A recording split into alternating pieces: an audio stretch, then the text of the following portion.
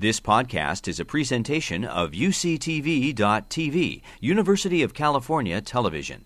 Like what you learn? Help others discover UCTV podcasts by leaving a comment or rating in iTunes. I'm a professor in biology. My name is Mike Mahan, and the focus of our lab is understanding the molecular basis of infectious disease with the goal of designing intervention strategies. Basically, what we want to do is make human and animal medicines.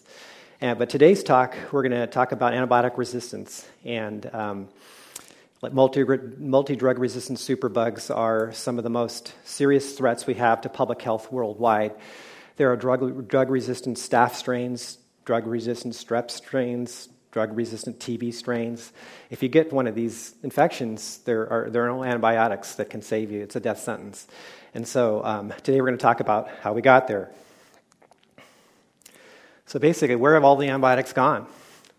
It used to be great.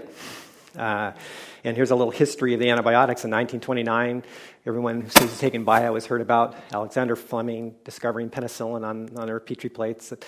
And in the 1940s was the first therapeutic use of antibiotics, basically World War II. And then 1950 to 1960, that was the golden age of antibiotics. Half the antibiotics used today were discovered in that 10-year period. And now, in the present time, we have multi-drug resistant superbugs. These weren't around back then, and they are now. And the problem's getting worse and worse and worse. And basically, we have down at the bottom of the slide, we have a quote from a Hungarian American businessman. And success breeds complacency, and complacency breeds failure. And we've become very complacent. We relied on antibiotics for a number of years, and we're still doing the same things. There's been no really, in my opinion, fantastic jumps in the way that we look for antibiotics, the way we test antibiotics. For a long time, we're just using, the same drugs over and over again, and this has had to stop. We're in a battle that we aren't winning right now. Okay, here's just to give you an idea of the burden, the antibiotic resistance burden. It's huge. Over 2 million antibiotic-resistant infections a year. A minimum estimate is 23,000 deaths. And the reality that the death toll is likely 10 times that high, over 200,000 deaths in the United States per year. And it's not getting better. The latest predictions of the estimated cost of antibiotic resistance in lives and in money is 100 million deaths and $100 trillion annually by 2050. So basically, this is going to be a huge cost to the world. And talking about a great time to starting your career in college or grad school or postdoc is to get into microbiology. This problem's not going away. This is job security. It always will be. And as you know, outbreaks around the world can be anywhere within 24 hours where there's a plane, where there's an airport. And so basically, we're one world, with regard to microbiology. There's not a U.S. pathogen, there's not a, South American pathogen. We're all linked, and these things can travel fast. Okay. Well, here's an outline of the talk. I'm going to tell you about a new mechanism of antibiotic resistance that we have discovered in my laboratory. This antibiotic resistance is only seen in vivo or during infection. It has escaped prior detection because the way we test antibiotics are on Petri plates. We don't test them in the patient. We test them on Petri plates, and then if they're susceptible on Petri plates, we now prescribe those antibiotics, and sometimes they don't work. Okay. And this leads to treatment failure and often death of the patient. I don't know if you guys are familiar with sepsis. It's a syndrome that you get when you have a microbial infection, and it leads to multiple organ failure, basically organ shutdown, and death. Okay, and death can be around 30% of patients that have sepsis. I mean, it's huge, and claiming 200,000 lives in the United States per year. So we got to do something about this problem. Okay, it's not going to go away. It's getting worse. And so we asked a simple question. We thought, do bacteria become resistant to antibiotics during infection? Are we being fooled by the test that's used? Okay, and so basically, the idea was, crazily simple. Are bacteria, are they susceptible to antibiotics in vitro on a Petri plate? But are they now resistant when they're in vivo, when they're actually in the animal? And so this is what's the world test for antibiotic susceptibility. It's called an AST test, an antimicrobial susceptibility test. The entire world does the same exact test. This was standardized by the World Health Organization in 1961. There has been no changes in 56 years. Okay, and anyway, it was reasonable why they made a standardized test, basically, so you can compare if you were sick in the U.S. or sick in Africa or sick in South America or Santa Barbara or whatever, that you could all compare. You could pair data and get the most information to get the right antibiotics. It made sense, but after 50 years, you think there would be, we think this needs to be overhauled. Okay, so let's go through the test and what's been done. So bacteria are grown in a medium called Mueller-Hinton broth. There's only a few things I want you to remember. That's one of them, Mueller-Hinton broth. We call it MHB. That is the world media that everyone uses. Okay, and the reason they do that is that many pathogens grow on it. It's super cheap, and it's widely available. 3 great reasons for the world to use this test. Okay, and so what they do, they now expose the bacterium to several different antibiotics, and they see which ones kill on a Petri plate. And then now this information is now provided to the physician, and the physician provides that antibiotic. In this case, on the left panel, antibiotic C now killed the bacteria, it turned dark, and that's what's prescribed. But sometimes that antibiotic doesn't work.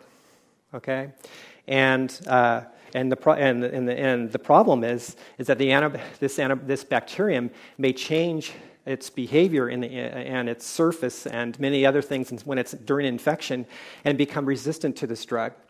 And that happens. We're going to show you that does happen, and it happens a lot more than I'm comfortable with. And the proposed solution is to change this test to incorporate media that mimic the human tissue, and then maybe you'll get a more accurate reflection of what will happen to the patient when you prescribe that drug. This is not rocket science. This is common sense, in my opinion. Okay, so I'm going to give you a little biology lesson about salmonella.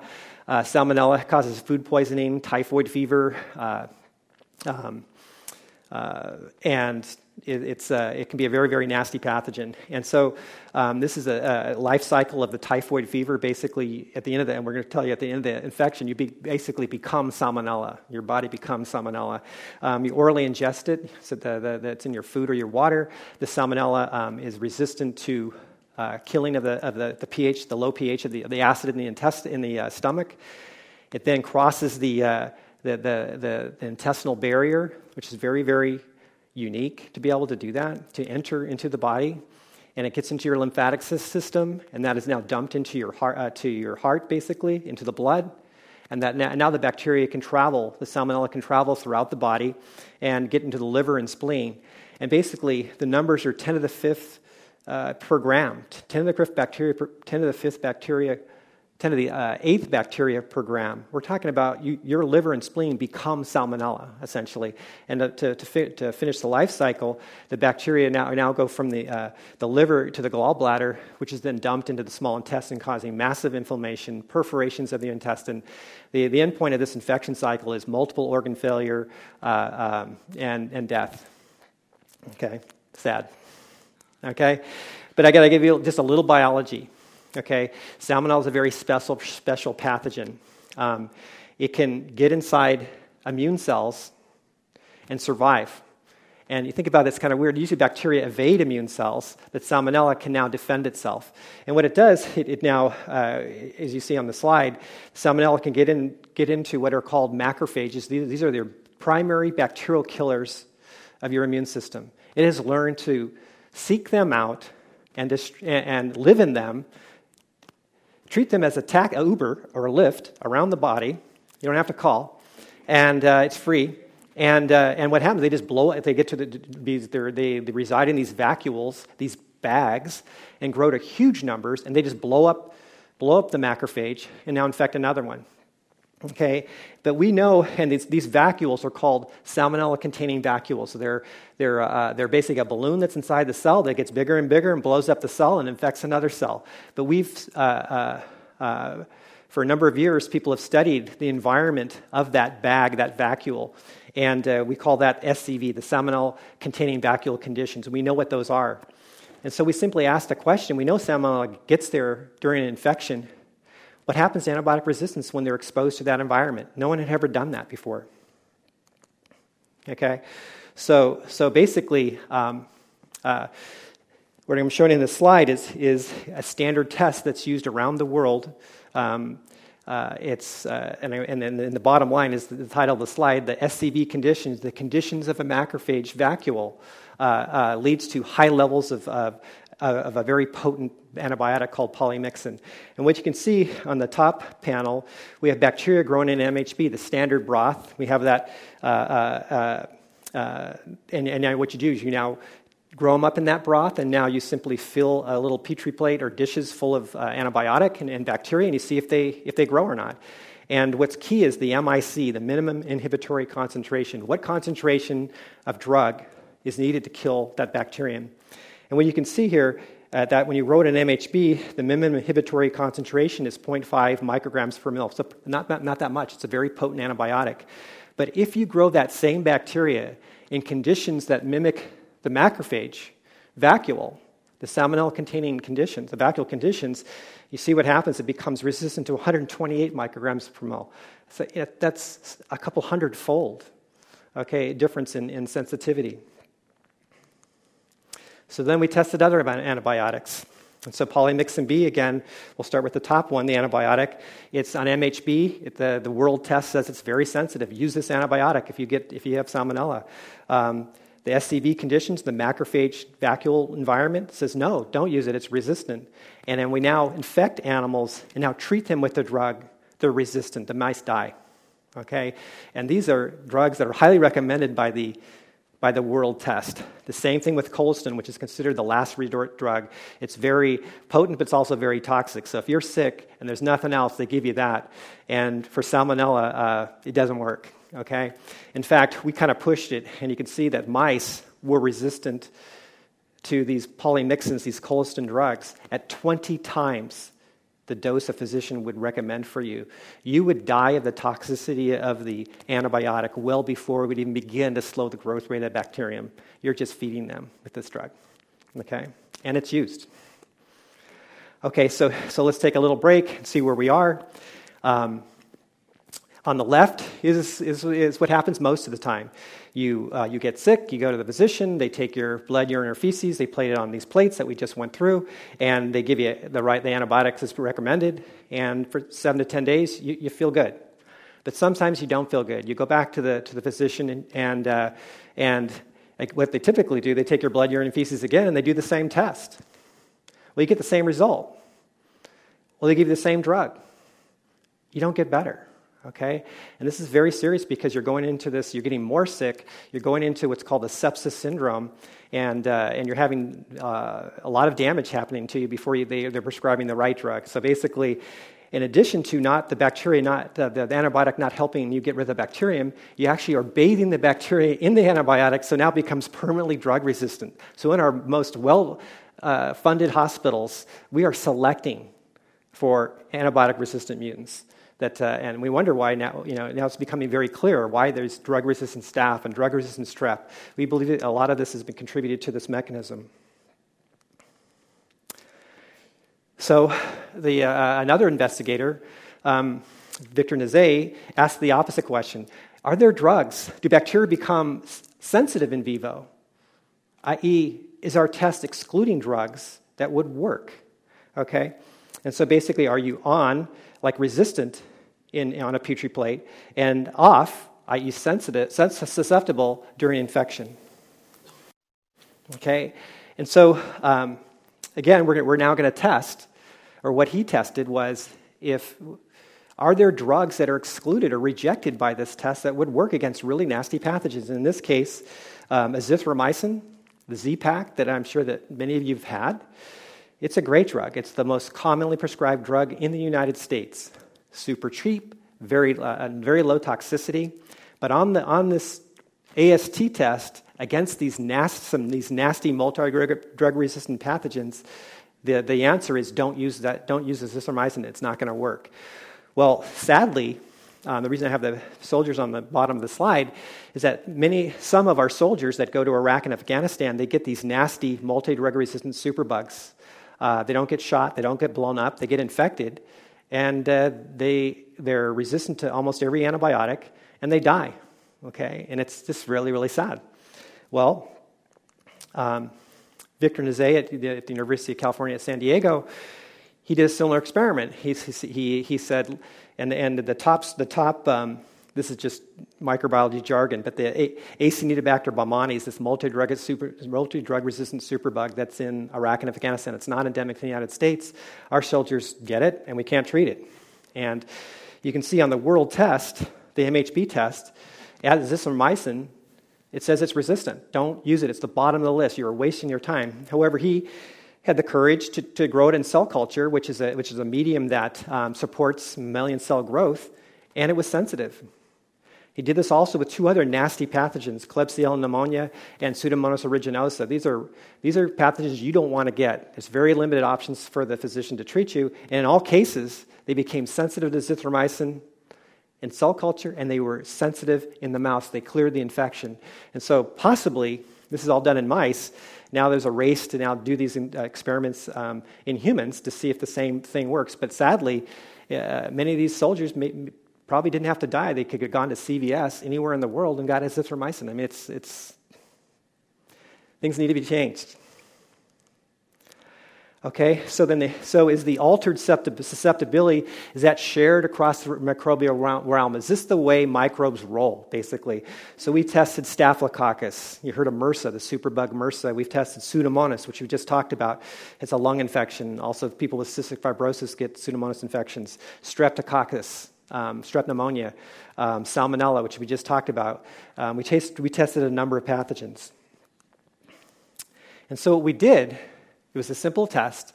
We had 3 host-mimicking media that we now grew these bacteria, many different pathogens in, and now we tested them against many antibiotics.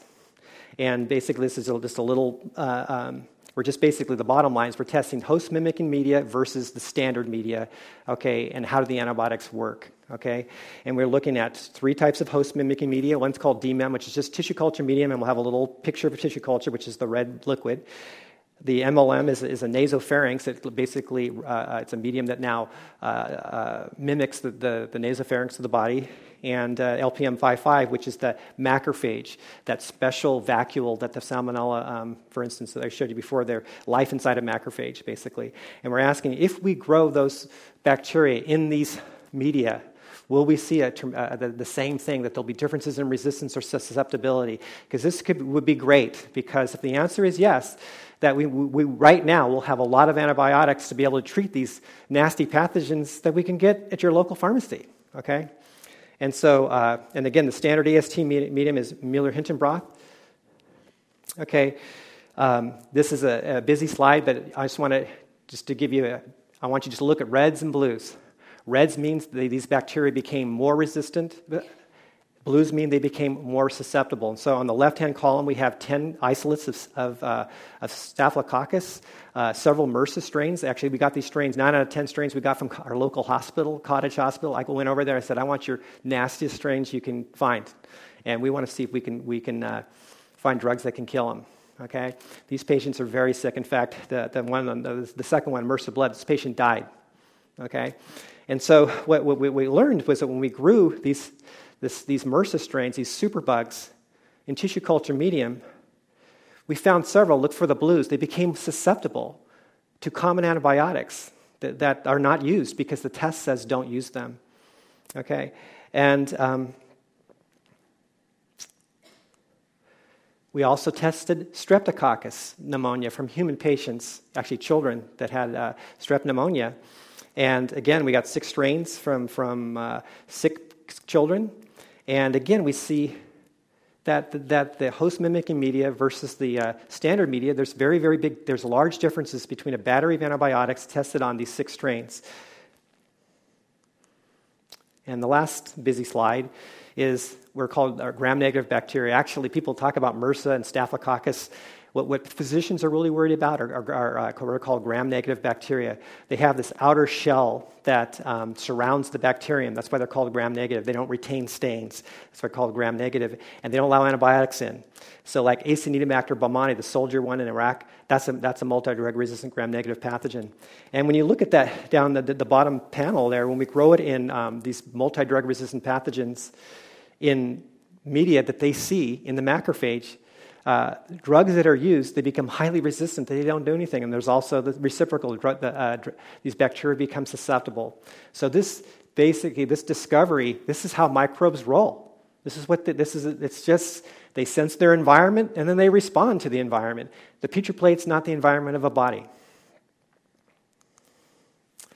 Okay, so we did over 1,300 different combinations. I think it was 40 pathogens, 26 antibiotics, and several media, 3 media, and it was like over 1,300 combinations. And so potentially, the world test has been great. It works. We got the similar results 64% of the time, the green curve.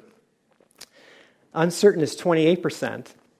That means that there was a big difference between the host mimicking media and the standard media.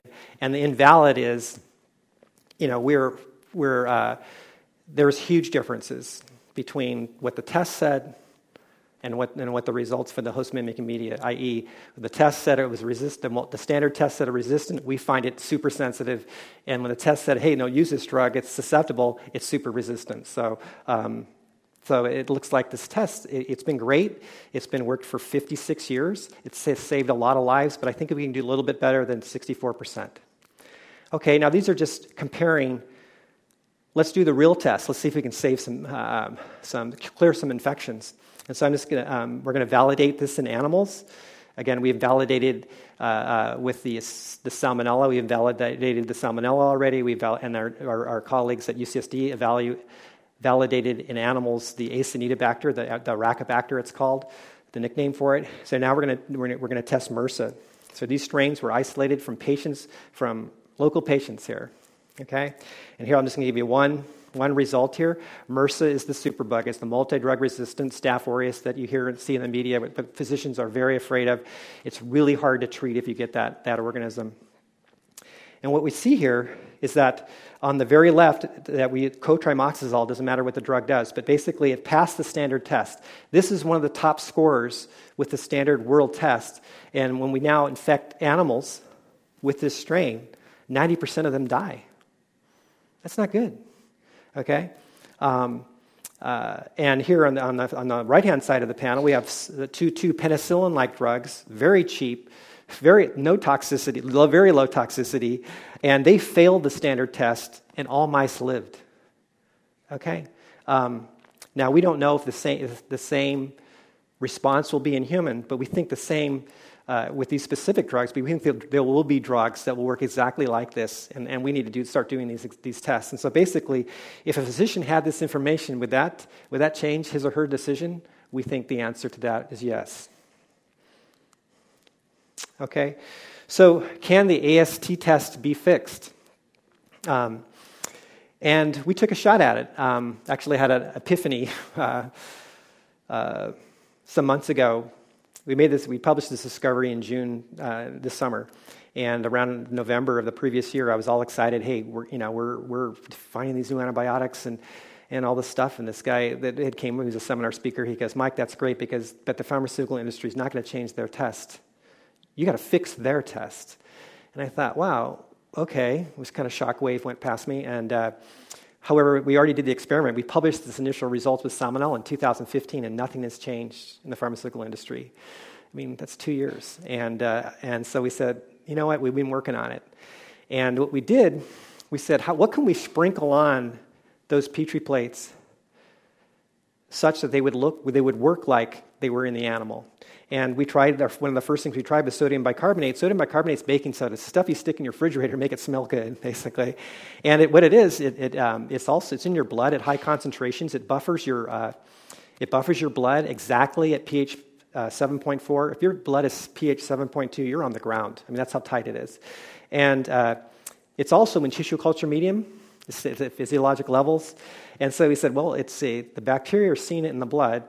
It's in the tissue culture medium where we've seen all these responses. Maybe if we just sprinkle on sodium bicarbonate, the standard test will now look like a mouse. Okay? Basically, this is a better predictor of treatment outcome. Okay, and here's the results. The answer is yes. With the AS standard world test can be fixed by simply sprinkling the cheapest stuff we have in our lab. It's sodium bicarbonate, baking soda, nothing special about it. And it turns out that an MHB, this MRSA, this MRSA, this superbug, was highly resistant to all three antibiotics here on the left under MHB. You add sodium bicarbonate to the MHB, simply sprinkling it on the plate, and the answer, the bugs became sensitive. Okay, and then we also have shown that the sensitivity on the plates matched the sensitivity in the animal, i.e., the zithromycin and cephalothin, they went from resistant to sensitive, and cotrimoxamol went from sensitive to resistant. So basically, just adding baking soda improved the predictive value of the standard AST test. And guys, we can do a lot better than that. This is just our first shot. I mean, and now we're working on other matrices of the other tissues and fluids of the body and see what really reflects the patient, and be able to, when you go in and you're sick, we're going to give you the best shot at getting the right drug. Okay, the last thing you should have to worry about, in my opinion, when you're at the hospital, is wondering if the physician has prescribed the right drug. I mean, really? Okay, and so I'd like to close with a quote from Victor Nizet, the person that did the Iraqibacter experiment. When we published this in June, we published 40 different pathogens and 26 antibiotics, I think, and they wrote a commentary. Actually, it just came out. Actually, it's formally not out. It's in press for July, and I like to read it because to me it really made a lot of sense. This is an MD who sees children all the time. There's been so many soldiers that have passed through Iraq and Afghanistan that they've come back and brought this Acinetobacter back here to our med centers. Okay, not only were they sick, and a lot of them died, now we have it in the United States, and they're our best hospitals. And these kids get it, and there's nothing to give them. Okay, and so basically, what he said when this his response to our paper that came out in June, when antibiotics don't heal patients, to say that we're just going to stop at this one test and that's it, that's the only test we do for you, just seems ridiculous, and we concur. Okay. It is ridiculous. Okay, so I'm going to give you a little summary of antibiotic resistance. We've discovered a mechanism of resistance that occurs only in vivo. It leads to treatment failure, and we can fix the test. So some potential implications for antibiotic resistance: if the drug doesn't work, switch the drug. Don't prescribe the same drug again. Just take number 2. There's no risk to the physician. There's no litigation involved. Also, rejected drugs may work. Okay, like we have with the case with ACM, and also wonder drugs may already exist. Pharmaceutical companies store every compound they've ever made into a vault, and the first thing they test is to see if it's an antibiotic. Well, the answer was no, but the wrong test was given. We're saying, get the robots out, and now try this test. We might have the best antibiotics that have ever been discovered. Okay, and we've been scouring the Amazon, scouring the oceans for the next antibiotic. Has not worked. Why not try these purified compounds? And last, I'd like to thank my colleagues that we did this. A lot of this work was done at UCSB. Doug Hytop, who's here today, he kind of led the study with Selvi Arsoy and Lucian Barnes, Geneva Tripp, and Connor Davis. Actually, my son, Scott Mahan, is working on this as well, and Jessica Kubicek. And anyway, thanks for the invitation. That was a lot of fun. And I'll address any questions that you may have. You've been listening to a podcast by University of California Television. For more information about this program or UCTV, visit us online at uctv.tv.